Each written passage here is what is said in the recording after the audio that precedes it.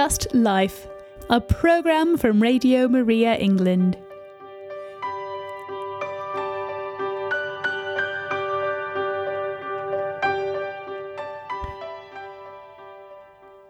Good morning. It's time for Just Life, and this morning we are joined by Joanna Bogle. Good morning, Joanna. Good morning. Joanna's on the telephone as opposed to our usual way of connecting with people. So we all know that in the past few weeks we've had the most extraordinary time here in Britain, the death and burial of our great Queen Elizabeth II, and now Prince Charles has become king, and Joanna is here this morning to talk about it. So thank you so much, Joanna, and back over to you. Yes, these have been extraordinary days. And then, quite coincidentally, there's also been an enormous amount going on politically with a new Prime Minister and lots of tension and resignations and the Lord knows what.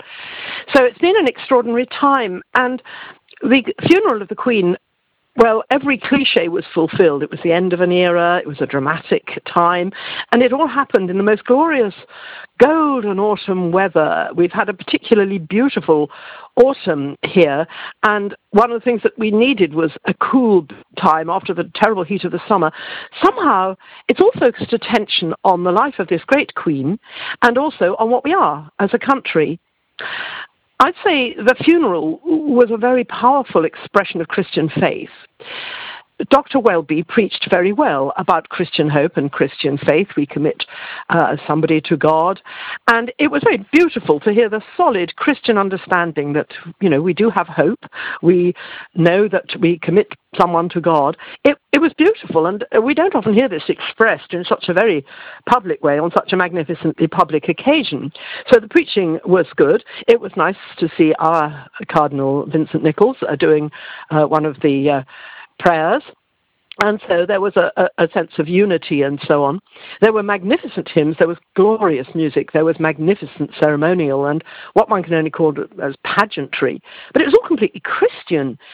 The funeral, of course, took place in the superb surroundings of Westminster Abbey, where Her Majesty, as Princess Elizabeth, had married Prince Philip. It's where all the great events of our nation take place. It's where our unknown warrior lies buried with honour. And here was the funeral of Her Majesty Queen Elizabeth II, who died in the 70th year of her reign, just after the summer in which we'd celebrated her Platinum Jubilee. And the whole nation, to say nothing of the wider world, absolutely took part, watching on television and so on.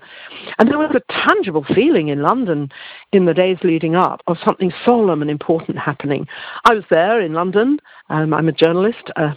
Every Catholic website and newspaper in America seemed to want me to write, to broadcast. At one point, I was getting confused doing a Zoom and then my phone ringing. Oh, boy. But the crowds were, well, there was a wonderful sense of camaraderie, neighborliness, a rare thing in modern life, a good feeling, lots of friendship, and as we saw, lots and lots of flowers laid down. And rather beautifully, these were all collected up. It must have been an enormous work, and taken to Windsor, through which this great parade of flowers, through which the coffin was taken on its very last journey to St. George's Chapel. So there was something marvellous about everyone working together, and I need hardly say that the Army, Royal Navy and Air Force were absolutely superb in their drill. Something so moving in the sight of all those naval ratings, hauling the gun carriage, carrying the body of Her late Majesty. Something superb about the steady tread of the Guards. You really can't beat the Guards for drill, although I have to say the Royal Air Force and the Royal Navy did a pretty good job in beating them, really, because it was all superbly done. Beautiful, pageantry, glorious uniforms, and above all, a sense of this is what we know as Britain. This is how we bury our monarch. There are odd sort of personal memories that we'll carry. I have one, actually.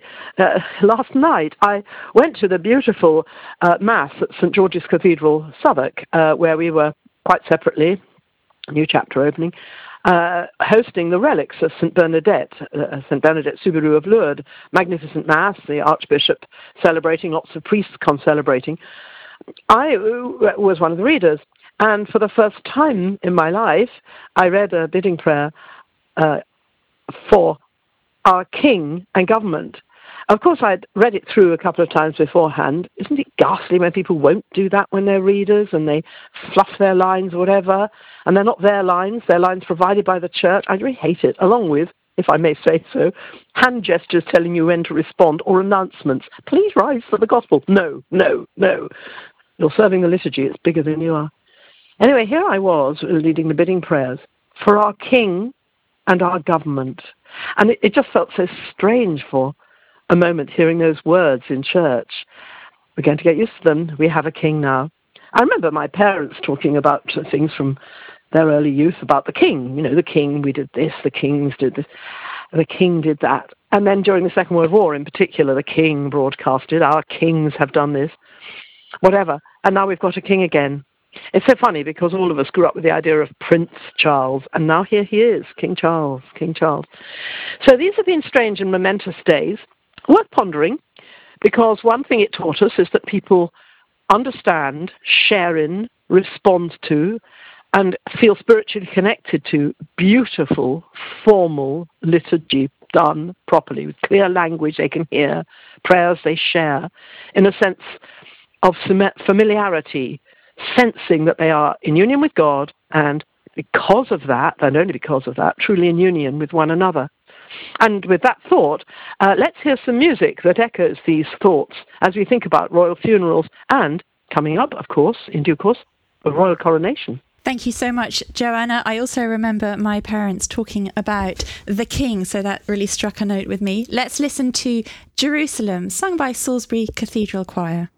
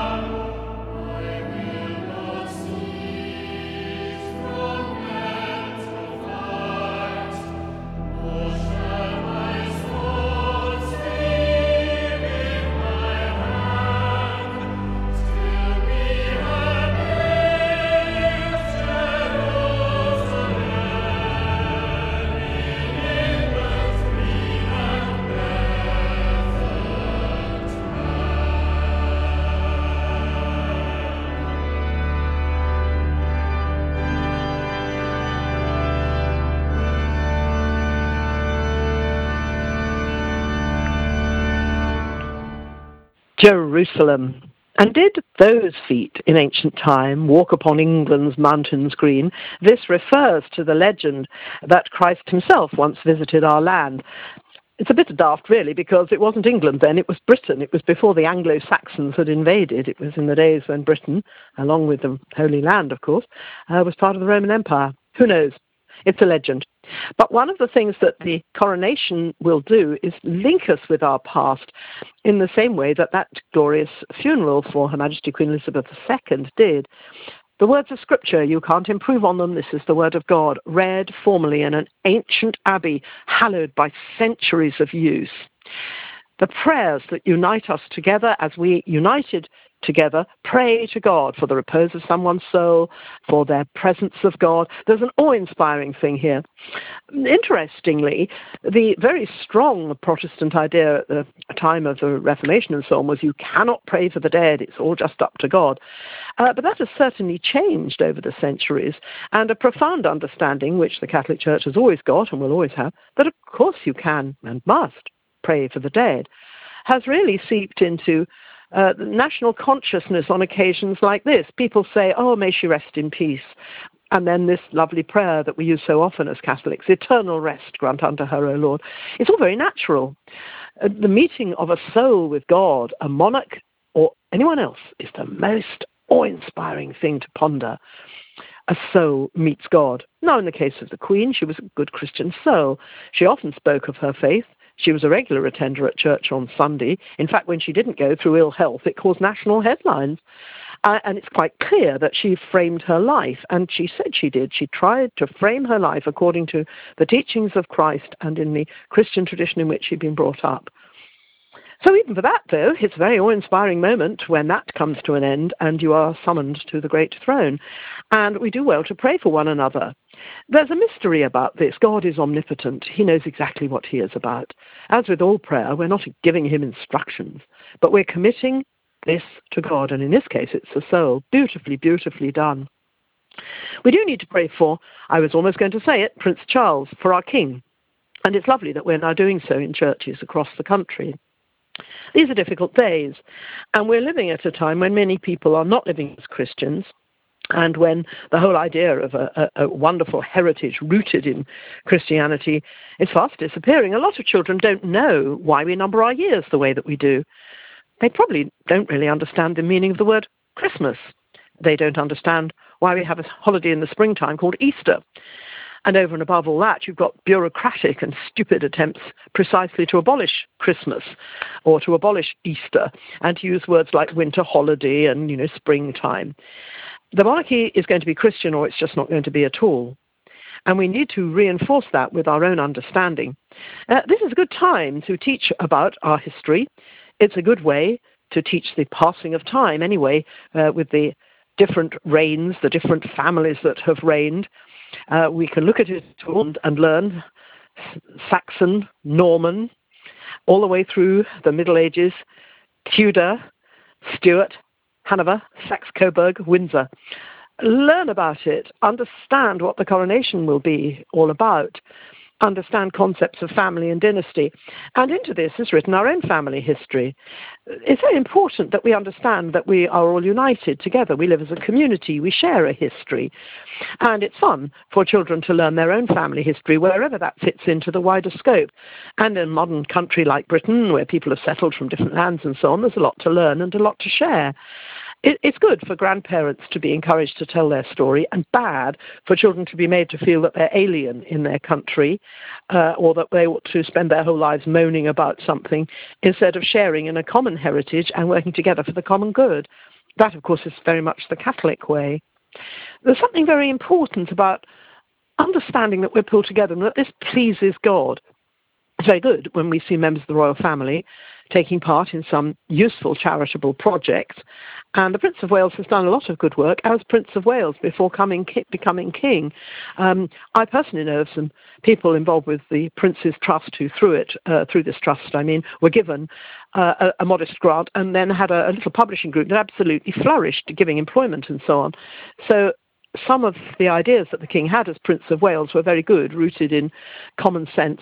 And then we think of the great work done through, for example, the Duke of Edinburgh's award scheme, May It Flourish, and a patronage given by the members of the royal family to all sorts of useful projects. They do well to steer clear of anything controversial, but they can do things that are a bit challenging to the rest of us and say things that make us realize what needs to be done on certain issues. When the Queen died, there was a solemnity. Solemn music was played, comedy was taken off mainstream air. Everyone shared in a solemn moment. This is important. The idea that death is something we can avoid is stupid. And the idea that, we just celebrate somebody's life doesn't work either. We committed the body of Queen Elizabeth II to the soil of the Royal Chapel at Windsor, and we committed her soul to God. Let's hear some more music as we think about that. Thank you so much, Joanna. And I would just like to also say, if you have a question, please don't hesitate to call in, or a comment, or you want to contribute a thought, do give us a ring. The phone lines are open. The number is 01 223 375 564. 01 223 375 564. And we're going to listen to Love Divine, or Love's Excelling, which was sung at Queen Elizabeth's funeral.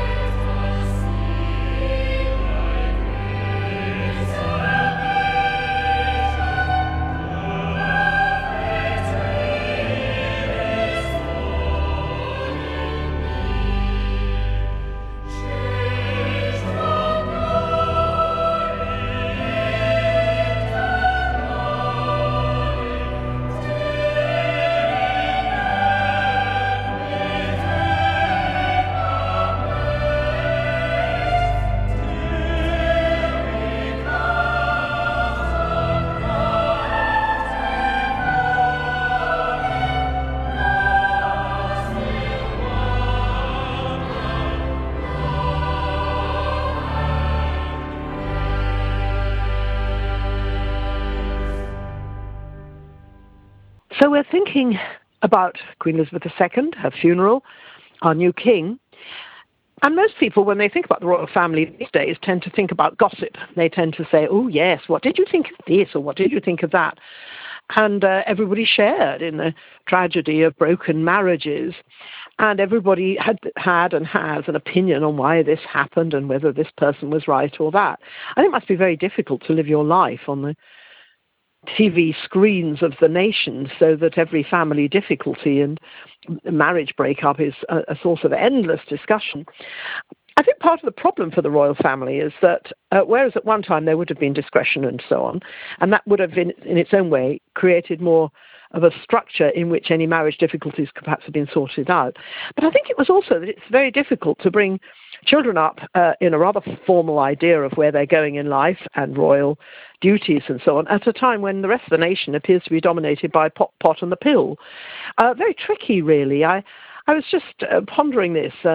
You had, Mick Jagger and the Rolling Stones screaming the latest pop song and all of that, and Prince Charles had to dress formally and be bowed to.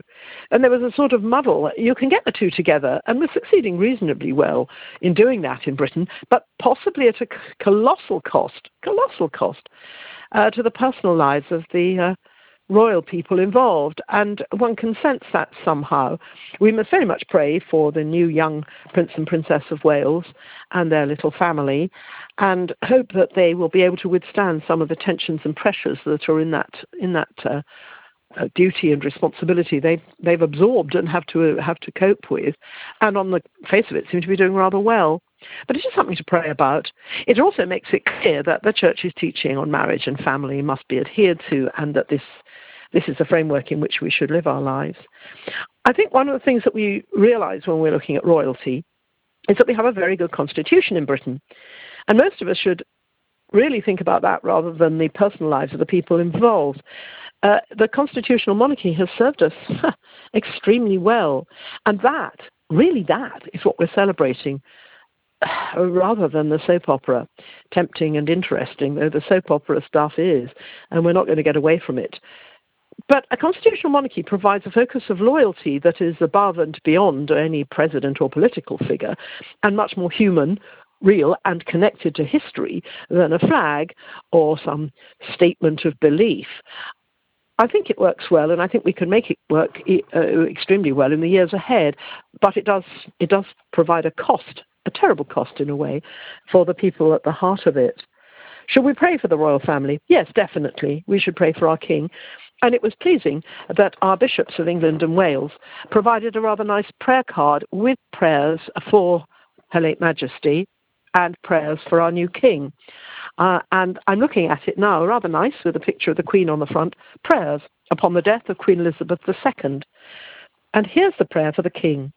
O God, to whom every human power is subject, grant your servant, His Majesty King Charles, wisdom in the exercise of his high office, so that, always revering you and striving to please you, he may constantly secure and preserve for the people entrusted to his care the freedom that comes from unity and peace, through our Lord Jesus Christ, your Son, who lives and reigns with you in the unity of the Holy Spirit, God, forever and ever.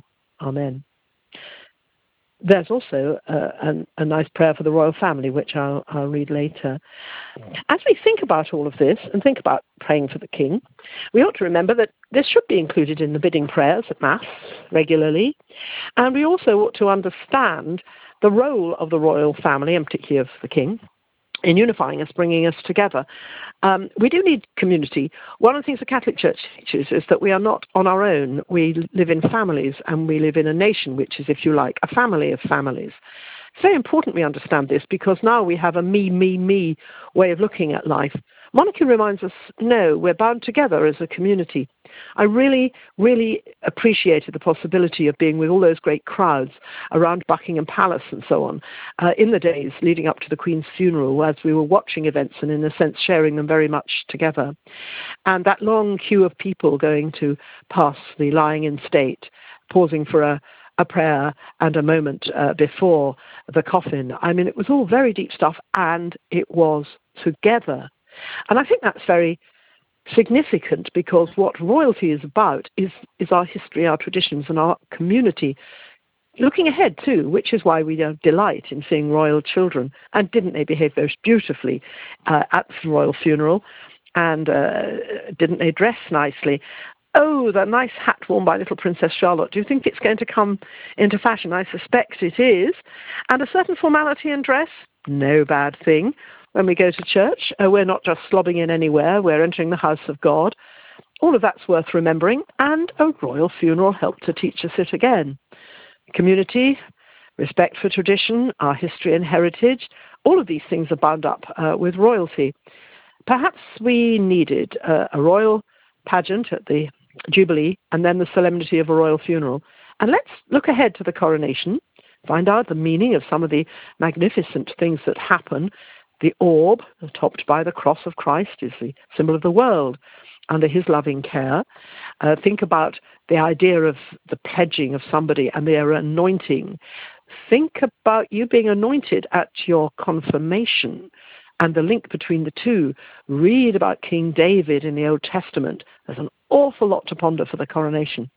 And while we're doing that, let's hear some more music. Thank you so much, Joanna. It was interesting you mentioned there the orb, because the final moments when we saw Queen Elizabeth's coffin was when these signs of queenship were taken away from her, and it was noticeable that she went to the grave, as it were, without these honours, just as a Christian woman. So let's listen to Lead Kindly Light. And you've pointed out that Prince Charles, Lead Kindly Light, is written by John Henry Newman, and Prince Charles attended his canonisation back in 2018. So after we've listened to it, do you tell us a bit more about that and how Prince Charles ended up there?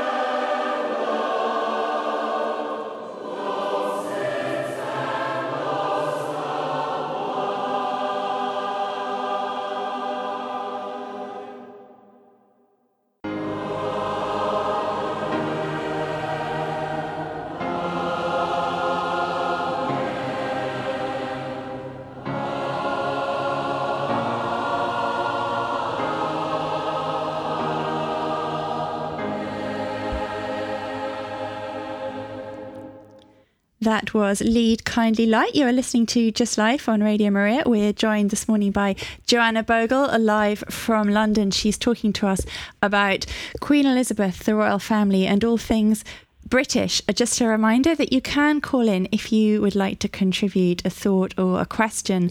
The phone number is 01223 375 564, 01223 375 564. And Joanna, you're going to tell us why Prince Charles was at the canonisation of John Henry Newman. Yes, this is something that's very, very good news.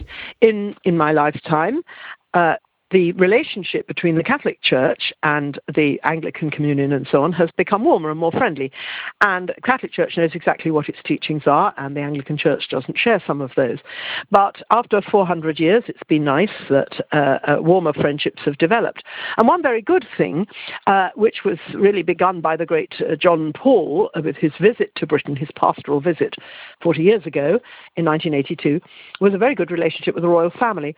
Although Her Majesty the Queen did visit Rome and was greeted by Pope John the 23rd, that warm-hearted, jolly Pope that people love to call Good Pope John. And we've got pictures of that. Again, we looked at them again the other day because we were looking at her long life and her achievements. And one result of all this goodwill was that when one of the greatest churchmen of modern times, Cardinal John Henry Newman, was canonized, our Prince of Wales, now the King, went to Rome for the ceremony, a sign of the goodwill. And you really have to acknowledge the role of John Henry Newman in the development of the church in modern times. He's often been called the father of Vatican II. He was a really fine thinker who was passionately interested in understanding the early church fathers, the unchanging doctrine of the church. And this is very, very important. And again, this can lead to a sense of union and communion with all Christians. Let us go back to the sources. Those people in the first 100 years, couple of hundred years of the church's life, who were in close contact with the direct teaching of the apostles and so on. All is very important, and the formality and beauty of their liturgy is something we do well to remember today. The clarity of their teaching, something we do well to remember today.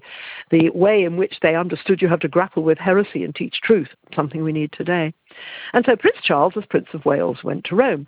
And you can find on the internet actually a very nice clip of him greeting and being greeted by Pope Francis, the Pope saying something to the effect, "It's very good of you to come," and the Prince saying, "Well, I wouldn't have missed it for the world." So there's something really beautiful about that.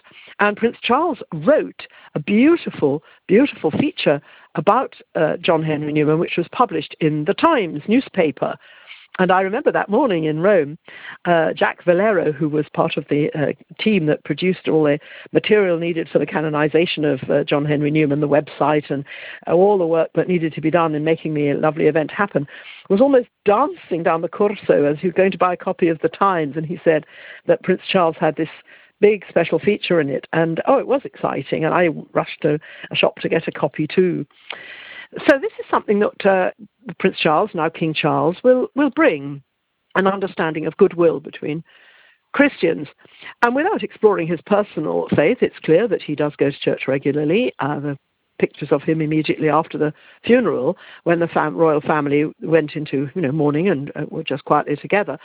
But they did emerge to go to church.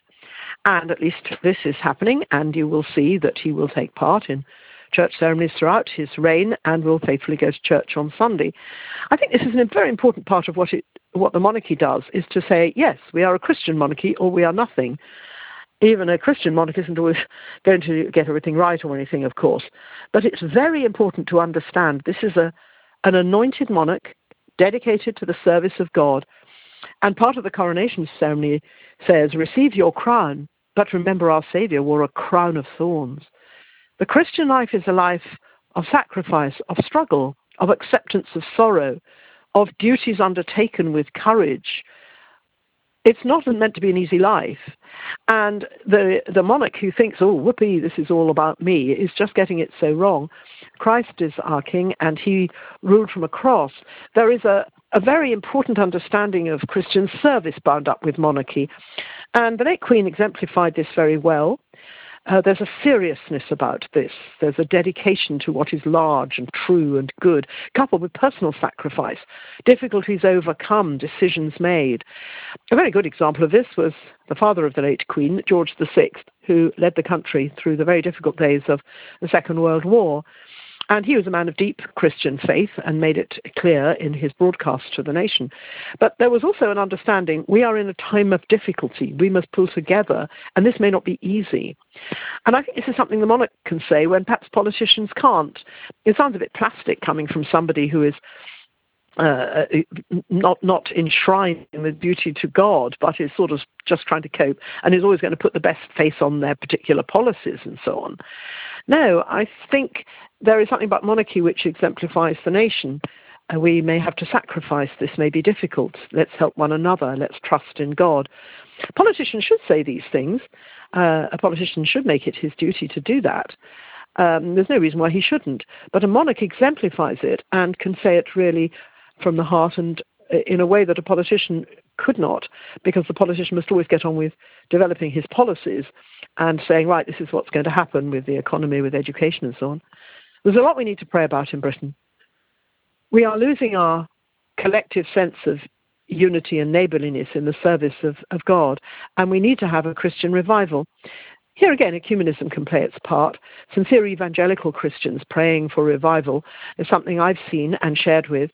And I think we need to pray, please, Lord, bring us back as a country to Christ. And that is a duty that we can all share in. So when we say, God save the King, we should mean, let us make our country more Christian. I mentioned that our bishops have produced a very nice prayer card for prayers on the death of Her late Majesty. And it's a beautiful prayer for the royal family. Almighty God, source of all consolation, we pray for the members of the royal family who mourn the loss of Her Majesty Queen Elizabeth II. Uphold them in your love and pour out on them the consolation of your healing spirit.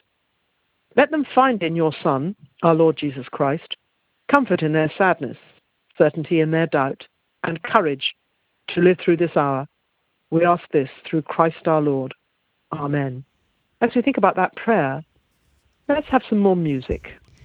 Thank you, Joanna. I've actually got a choice. We've got music from the Queen's funeral. We have The Lord's My Shepherd, which was the Queen's favourite song, or the final hymn, The Day Thou Gave is Ended. Which would you prefer?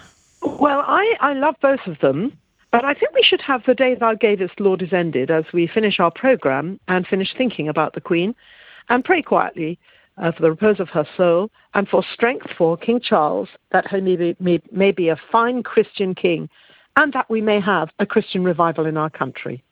Amen. Here it is.